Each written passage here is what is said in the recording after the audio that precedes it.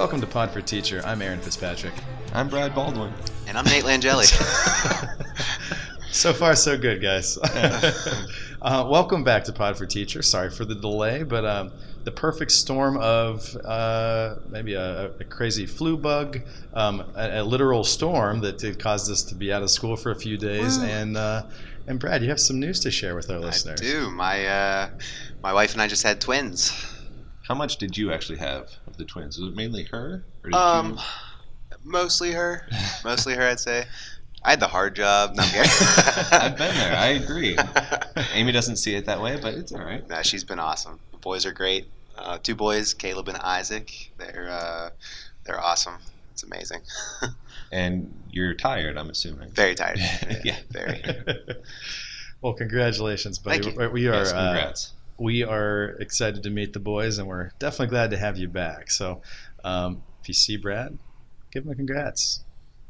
Now, on to our bell ringer today. So, concerning perspective, people outside of education may have different views on what public education is, or maybe on what it should be. So, from inside, I'm doing air quotes around the education bubble. I did air quotes. We have our own perspectives as well. Each district is different and operates accordingly. So, what we're concerned with today is looking at the mechanics and biology of a school district.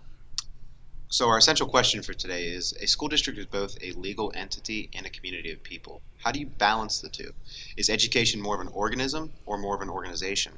Is there a right or wrong answer? We'll be right back with our answers to that question after this word from David Bowie. Changes. Turn and face the strain. Changes. Don't wanna be a richer man. Changes. Turn and face the strain. Changes. It's gonna have to be a different man. Time may change me, but I can't trace time.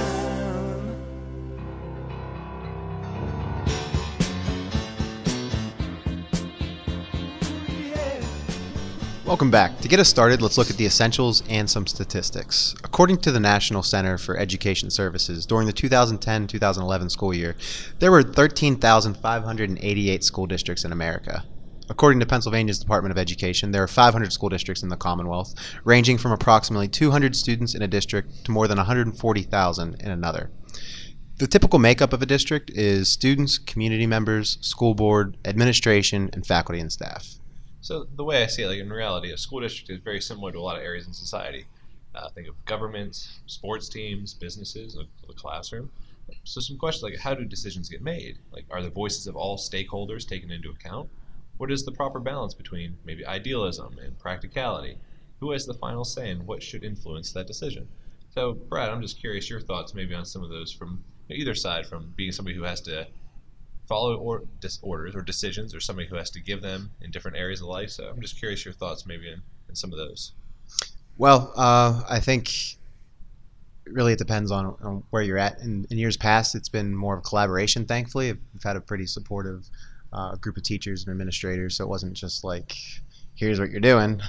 I had some say in it, which is really nice. Do you tell your babies already, here's what you're going to do, and this is how you're going to Yes, and baby mama.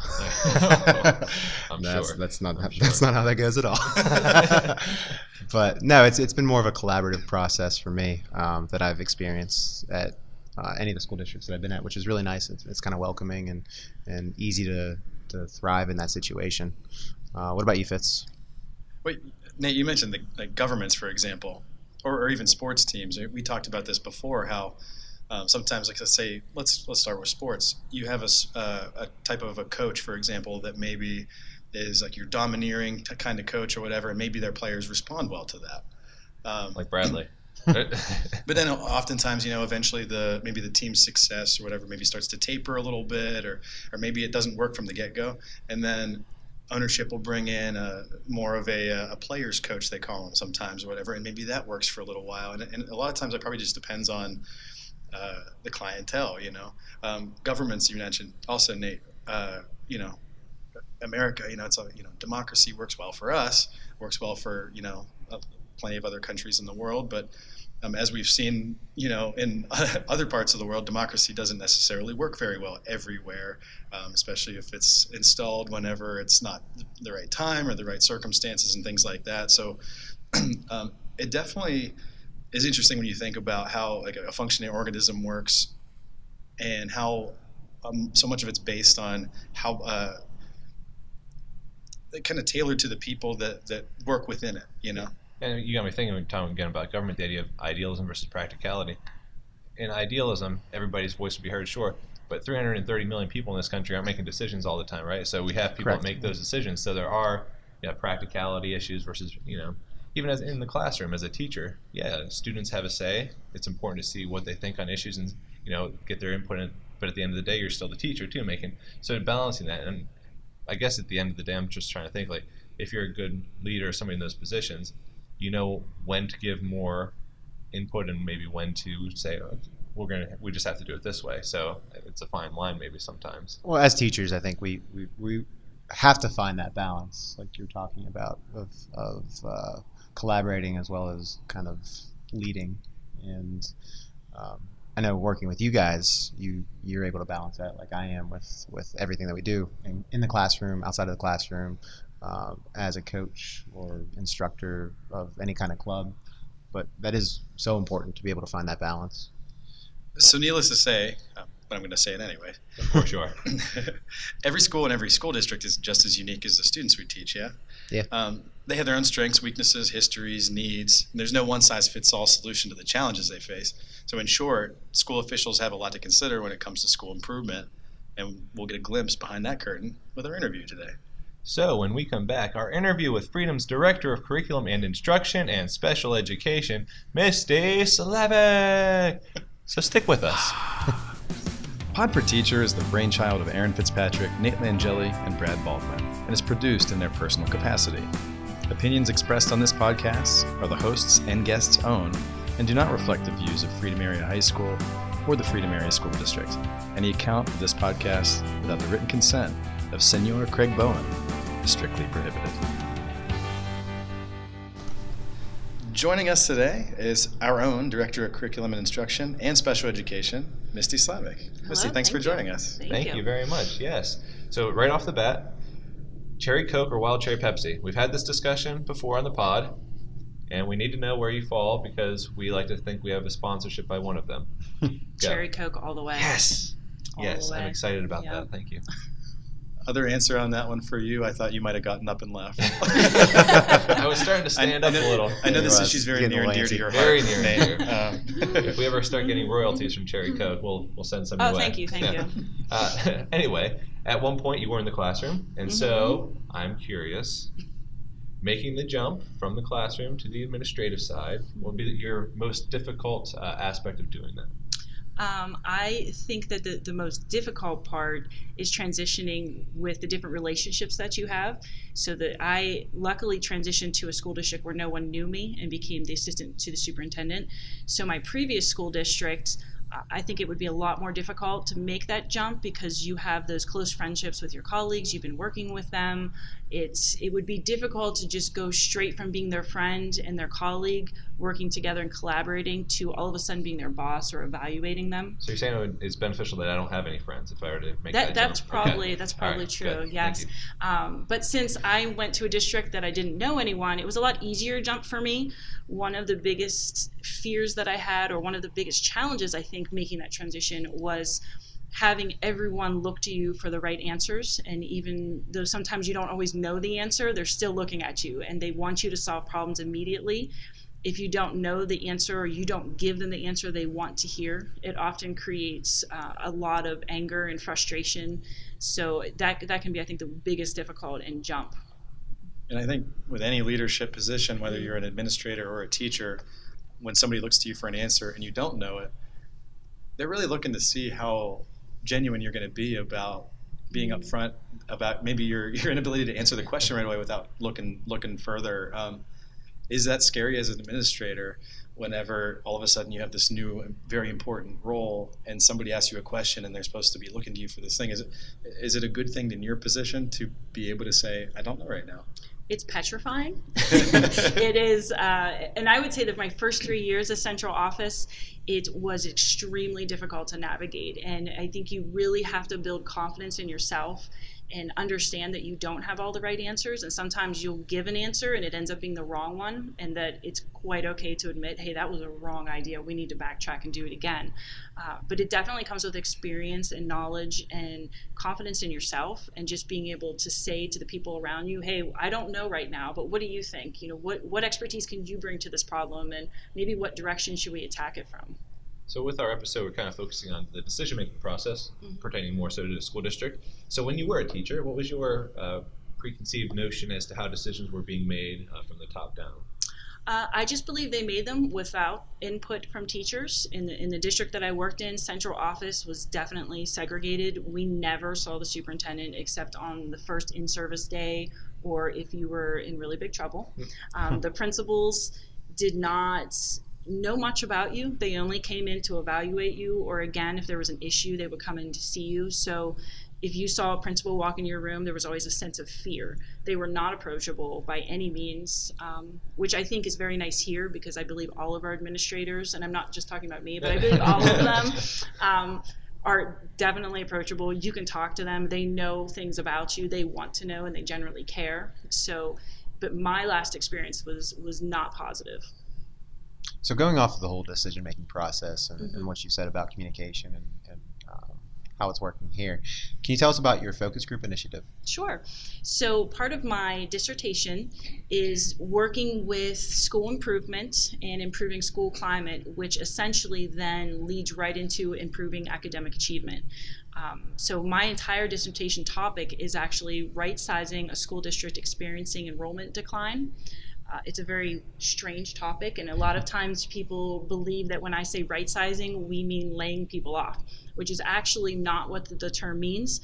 The term is referring to you take what you have and you shift it or turn it or move it or realign it to fit what you need. So since we are a district that's enrollment decline is drastic, it's drastically decreasing, what can we do with what we have to make the best of what we have, but also make it better without making drastic changes to hurt our culture and climate?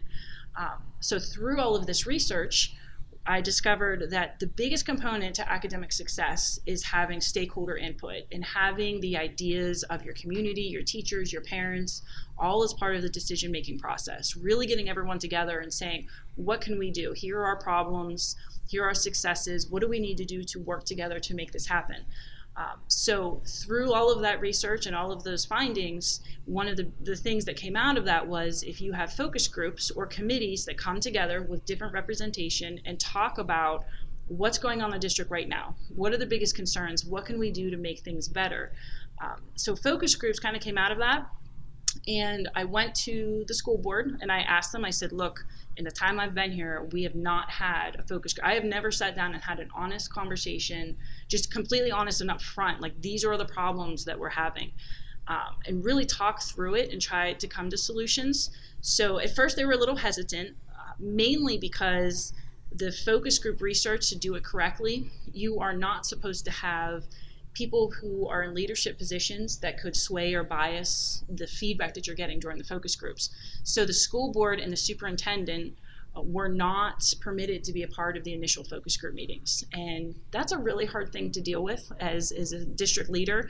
If you can imagine having your classroom and suddenly saying, okay, I'm going to talk to all of your teachers about you and about what you're doing in your class, but you can't listen and you really can't know until later. It would definitely unnerve, I think, everybody. So, and that's something that's never happened here before. So it was a little bit of a challenge in that way. We had quite a lot of discussions. I actually at one point thought that they weren't going to allow it, but eventually they pushed through, and we were successful with our 3 focus groups, 2 community groups, and 1 teacher focus group. So early, still kind of in process, in progress, and will continue from here. But just in the early stages, like how do you think everything's going so far? I'm actually really excited about it. I feel, though, that everyone's starting to listen. I think we had a big problem around here where there was only one perspective or the other. It was 50-50. It was either this decision was being made by administration, the school board, and the teachers disagreed with it, or the teachers wanted something to happen and the administration disagreed with it. But there was never a time when we all sat in a room and said, okay, I disagree with this, or this is a problem. We believe we should solve it this way, and like a give and take. That wasn't happening.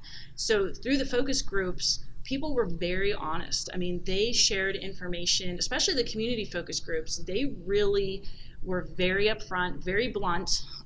People would say things, they know that I'm the director of special education, and they were like, look, we need to make our special education program better. And who has, the confidence to do that, say it right to your face, like, we need to make it better. So it actually, it went extremely well. It was very eye-opening. And we were able to take all of that information, give it right to the school board and the administrative team. We reviewed it extensively.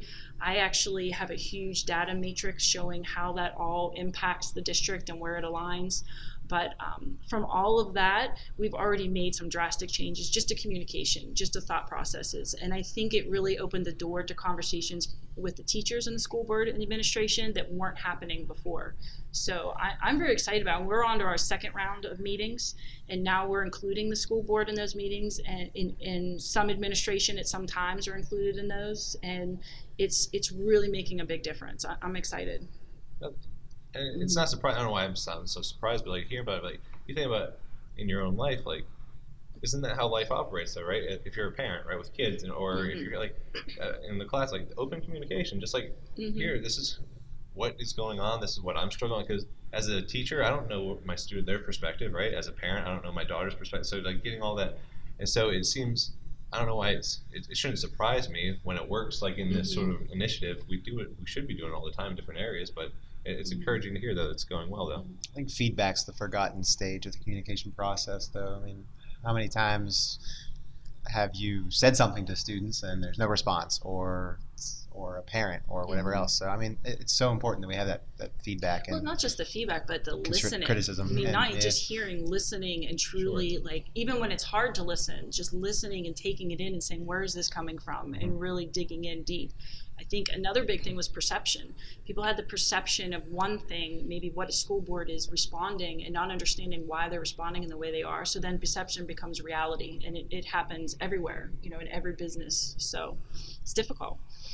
I'm just curious, kind of going off that, is there, since you are on the other side, the dark side, the other side, are there things maybe on that side of the decision-making process that most people aren't even necessarily aware of? Because obviously we're on this side of it. There's a big perception area that we have. I'm just curious, anything that you've learned, I didn't really see this as a teacher, kind of on the flip side of the whole process? One of the things that really came through for me was that the biggest complaint from the community focus group was the reaction of the school board, and how we would be at school board meetings and the school board wouldn't respond. So someone would broach a concern, and then the school board would just kind of sit there and stare back at them, and there was no interaction. And they were very upset about that. They said, look, you don't care. You're obviously showing me that you don't care because you don't speak. So I went through and looked at all the school board rules about what they should and shouldn't do because they have to go through training to be a school board member. And one of the biggest things that they say is to not engage in a conversation and argument with the community. So if a community member comes up and speaks, they are told not to respond, because at that point in time at a school board, it's a school board meeting.